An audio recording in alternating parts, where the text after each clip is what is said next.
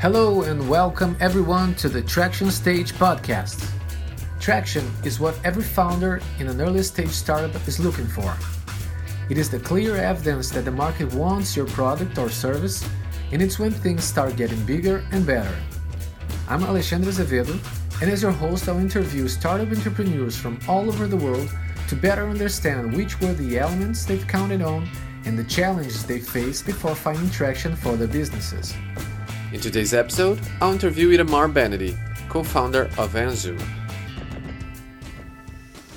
Hello, Startup Founders. This is Alex again, and here we go to another episode of the Traction Stage podcast. Today, my guest is Itamar Benedy, co-founder of Anzu. Anzu is a startup from Israel that brings real-world advertising to esports and video gaming. Hello, Itamar. Be welcome to the Traction Stage podcast. How are you today? Hey, Alex, I'm great. Thank you for inviting me. Well, thank you for accepting this interview. And let's jump directly to our first question that refers to the problem and the solution. I want to understand what exactly is the problem or the essential problem that Anzu is solving, and what is the solution it is offering to the market? Okay, perfect. Good question. I mean, of course, there is different problems, and it depends from what perspective you're looking at. But when we looked at the game developers, we saw a big problem of helping them to build, on the one side, a business model of advertising, but then on the other side, not harming the user experience. All of the pop-ups and the annoying ads, we felt wasn't a good solution. So that's how we felt that we're bringing some good value to the game developers, to the publishers. And then on the other side, with advertisers and brand, we saw that there is some audiences very hard to reach, and many of the young audiences. Generation Z, for example, doesn't watch a lot of TV anymore. And then we saw gaming as a very good channel to reach the unreachable or to the hard to reach audiences. So we try to solve problems for both types of companies that we're basically connecting in our platform. Okay, and how did this idea of taking these real world advertisements and putting them inside the game, how did this happen to Anzu? Yes. So, I mean, basically how our tech works is we integrate with game developers, all type of game developers from mobile, PC, Xbox, PlayStation, really any type of applications. And then our technology allows the game developer to convert every object of the game into an ad placement. So every billboard, every logo, every object of the game can be the actual ad. And the beauty here is that this is exactly how we as end users consume content in the real world. So we thought, why not to bring these real world ads into the gaming world and to the esports world and enjoy all the advantages of digital advertising, like programmatic media buying, targeting, personalization, real-time data. So that's the idea behind it. Okay, and you do that through a kind of kit, right? You provide a kit for the game studios, and they can use and they can target their objects inside the game. So do what you have mentioned about using them as a source of advertisements. Is that correct? Exactly. It's called an SDK. SDK is a kit. Basically, it's a few line of codes that the developer integrates inside his application. And we support all the game engine platforms. So if the game is built in Unity, which is most popular for mobile games, or if the game is built on the Unreal Game Engine, more popular for the console games, or if even companies will build their own game engine for their own games, we also support that. So whatever game engine the game developer is using, whatever platform he's using, he can use our kit, our SDK, and basically like an editor to choose what objects he wants to monetize, to convert into ad placements, but then also to control blacklist and whitelist of content, also to control what ad format to place there, if it's a video, if it's a banner, and also to control pricing data and a lot of other very important factors for game developers. And on the advertiser side, you provide them the objects that they can use, or do they have to get that from the game studios? How does that work? Yes. So brands and advertisers love innovation, but they don't really like to change the way they're working. So here at Anzu, we're granting very easy access for the advertisers because on the one side, we're acting as an SSP. We're integrated into all the DSPs and the media buying platform. So whatever current platform the brand is using to buy media, he can buy our inventory from the same platform. And then on top of that, we support all types of ad formats from the standard IAB banners and videos, and then also to more of customized formats. So whatever creative the client is already using today on other campaigns, he can just take those creatives and run our campaign. So not only there's no integration needed, but there's also no creative creation. So again, very easy access we grant for them. Perfect. Excellent. Understood. So let me understand now about the beginning. And as I've seen in Anzu timeline, we have in April 2017, you launched Anzu. 6 months later, in October 2017, you submitted the first patent on 3D ad tracking. And in April 2018, you launched the beta version, which means 1 year after launching Anzu. So tell me a little bit about this first beta, and I want to understand what were the features that you selected and you've chosen to be the first features and to start testing. What features were decided in that time of the beta version? Okay, that's actually a good question, and we can speak a few hours only about that, but I'll try to keep it concise. Okay. So I mean, like here in Anzu, our vision was always to focus on the biggest games in the world, the AAA games that never showed ads, and now for the first time they're accepting advertisement because of our unintrusive, native, very authentic ads. But we know that with these game developers, they're very, very picky in the sense of what tech they would allow and would accept. So we started with mobile developers, which the barrier to enter is lower. And then we created like more of a basic version just to support mobile. And then as we grew, we moved into having a mature platform to work with the very big game developers. So that's like number one. And then number two, I believe, and we believe that in the advertising world, if you can't measure it, it doesn't exist. So we're the only company in the world to provide ad viewability and real-time data around the ad formats in our gaming environment. So now marketers can also understand for how many seconds did the user see the ad, what's the percentage of the ad from the whole screen, how much of the ad is actually being seen. And this gives like a lot of confidence to marketers to spend more money in our platform, of course, because we also have like a third-party audit. So all this data is unbiased.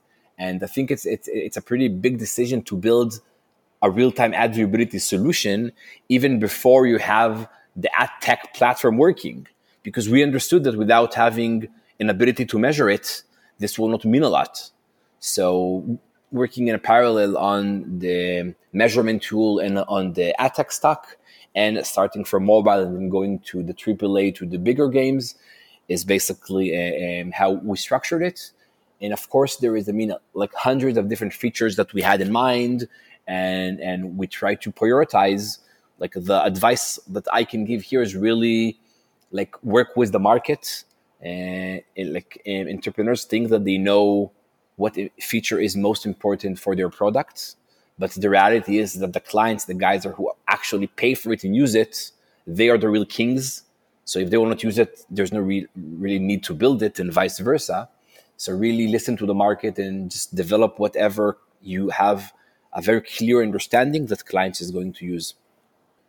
Okay, and the evidence, what kind of evidence did you get from this beta version? Because we put a beta version with less features than we would like, exactly to learn about the market, learn about the solution.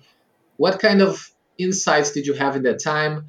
It demands any kind of iteration or pivot in your solution? Yes. So I'm a very, very big believer that entrepreneurs should go as fast as possible to market with a very lean version, get feedback, see if it's interesting, and continue from there. I saw over the years a lot of companies focusing on a lot of features that are brilliant and of course can bring a lot of sense, but they are not at the core of what the company does. So we try to go to market as fast as possible, and then once we had a live solution, we tried to add its features according to the prioritization from the clients. But one maybe very, very important comment, and that's stability. Our tech is very stable, it's very reliable, and that's something that you could never give up for. So yes, go to market as fast as possible, wait with a lot of features until you really need them or the clients really ask for them, but never give up on the quality of your tech and on having a tech that companies can rely on and can predict the behavior of the product. And even with the beta version, were you able to start convincing these AAA game studios that it was something valuable, or no? Did they demand more features than this beta version, and this beta version was only for the smaller studios? How was that? Yeah, so I mean, with the AAA games, the sales cycle obviously is much longer. So from the day they tell you that they want it until they go live, there's a big like period between those times. I mean, with the mobile developers, it's quite the opposite. It's a very fast integration sales process. With the AAA games, at first they need to accept the concept of what you're doing, and then there is two things happening in parallel. Number one, they will audit and check and test your platform to see if that's something that is good enough for their standards. And then on the other side, you'll get a list of features. Hey, okay, now that we like what you do and we tested everything, in order to go live, here is a list of 10 features that you need to build for us. But then it's easy to build them because we know that there is an immediate use of those features. So that's like more of how we do. We try to take advantage of the longer sales cycle and the integration process with the big games to build for them before we go live everything that they're looking for. Was it very difficult to convince them that Anzu ad experience wouldn't harm actually the experience of the user? Because we have in the past, and we had in the past many experiences or bad experiences with advertisements that were very intrusive. So were they worried about that, or was Anzu's solution so clear that they could get in the first look?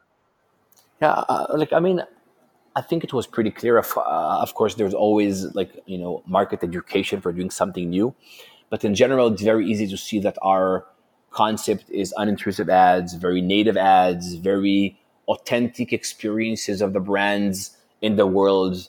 I mean, if you're a big brand who is doing a lot of advertisements in Wimbledon and the tennis tournaments, and then I come with some tennis games to that brand and tell them, hey, why don't you put the exact same ads that you're putting in the real world tennis tournaments into my games and basically advertise in that way? For the advertiser, it makes a lot of sense. But then also for the games, it makes sense because it helps the game to look more realistic. So instead of like putting advertisement and harming the user experience, we're actually trying to help it to enhance the user experience. And I don't believe people hate ads. I believe people hate bad ads. If the ads are content that people want to consume, then it can even actually help us, right? I mean, like as people, we're always looking for good content. Like another example is that some of the most videos on YouTube are actually advertisements, like the most seen videos on YouTube. But because they are so well produced, people don't see them as advertisement. People see them as content they want to consume. And that's the holy grail of advertising and where we're trying to reach. And, with the gaming audience, it's even more important because these audience, they're very picky to user experience. They're techie guys. They have ad blockers. You cannot bullshit them. So that's why we're happy to having a very demanding audience who only wants the pixel perfect and the best. That's what we're trying to provide. Yeah, in fact, I find it really interesting the solution and how you enhance or how you've mentioned you enhance user experience because that's what happens in the real world.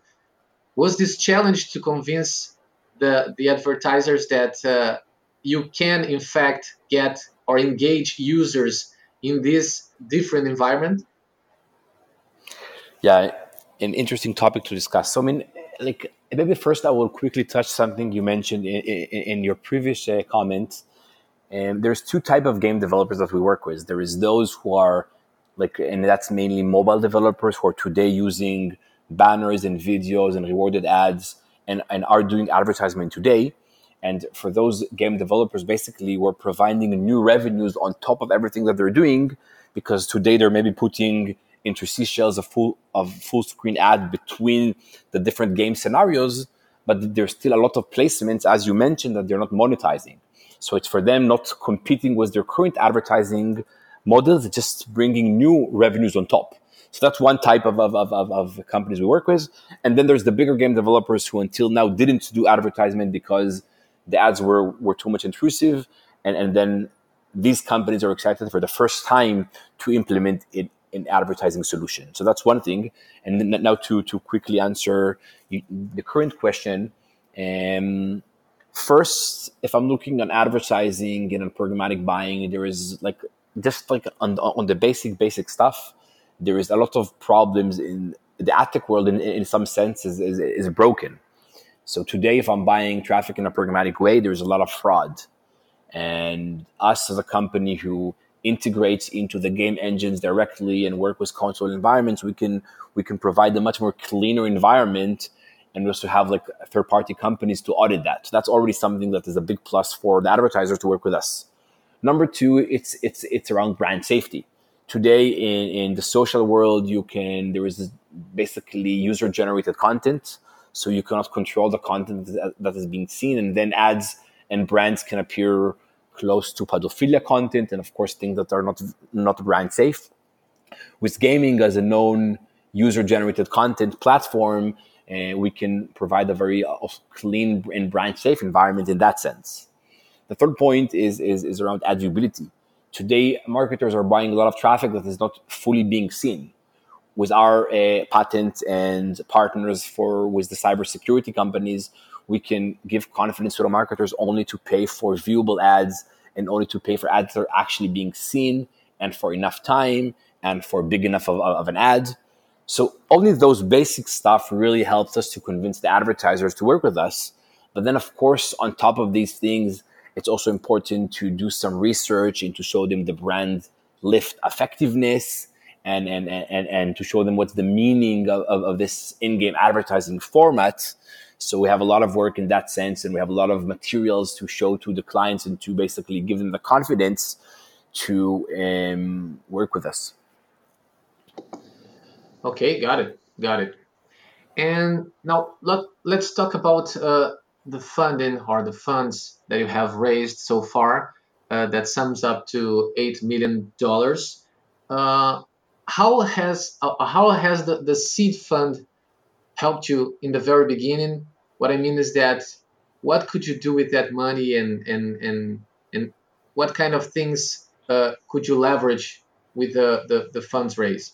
Of course. And like, of course, each different funding stage has different challenges and different opportunities and pros and cons. But, like at the very, very beginning, when you go to raise money without a working product, you're looking for investors to believe in the team, investors to believe like in the initial concept. I mean, we raised with a PowerPoint, the first fund. But then on the other side, it's a smaller amount, so the risk is smaller for the investors. So you're looking for more for investors who have good intuition about you and about the product and about the market. And investors know that the product can change, the market can change, but if there's a strong entrepreneurs behind it, they will find a way to make it happen and to pivot and to do whatever needed to be super successful and eventually to give a very high return on investment for the investors. So Did you that's did you have did you have any kind of prototype or mock-ups or anything like that to show them How did you convince? You had the team background, of course, the experience, but did you have any kind of not necessarily an evidence, but what did you show them that convinced them the idea was good to be invested in? Yeah, I mean, the first fund was only basically raised with a PowerPoint. I mean, we tried to focus on the triangle of a very strong founder team that knows how to get shit done and knows how to execute with not a lot of resources and to be very effective in that sense. That's number one. Number two, to focus on a market that is so big that can be so meaningful to build and to innovate in that area. And then number three, to focus of the product and the idea and the concept and how thought like the like amount of thought that was already invested into that. And then eventually that played for us pretty well, and that funding helped us to build us to basically hire a small team, build the first prototype, get the first client, and then to go to the second fund with already a working product. And but then of course that's a bigger amount, and there is more risk for the investors because of course the company is not profitable or something about like that. Perfect. And what about your marketing efforts? I mean, what are the main marketing efforts you have or have put there? And one curiosity that I have is that if you benefit from video gaming streaming or those tournaments that we see nowadays and that many people uh, watch, do you have any kind of benefit on that or just the advertisers? Yeah, so I mean, let's basically break it into a few parts, right? So like on the very basic level, we offer like for brands to advertise when people are playing in home or out of home, if it's a mobile game, a PC game, or a console game. But then once we're integrated into those big games and those big games have esport tournaments, then we can basically advertise in game inside the esport arenas. And that's something that we're doing with the partnership from the esport leagues.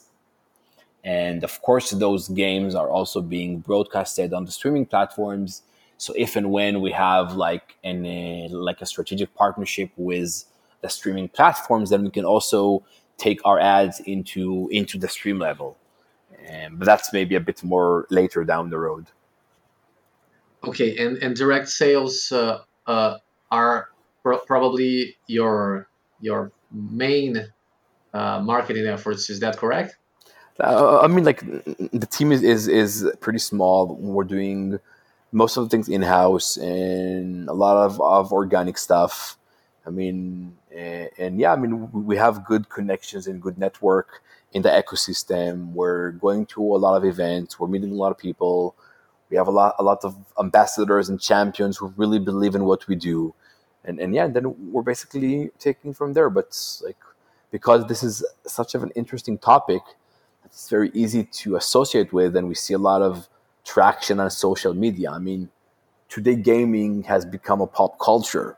The big games are brands by themselves, and there is like a lot of examples for that. There is a guy called DJ Marshmallow. He's doing DJ musician concerts inside games. So people will go into the game not only to play the game but to hear his show. So now gaming is it's becoming basically the new social media. And there's the guy who won the Fortnite tournament, and he today to win the Fortnite World Championship, you'll receive more money than if you win the New York Marathon or if you win the Wimbledon tennis World Championship tournament. So gaming is becoming a big business, and people basically love games. So it's easier to sell the concept of what we do.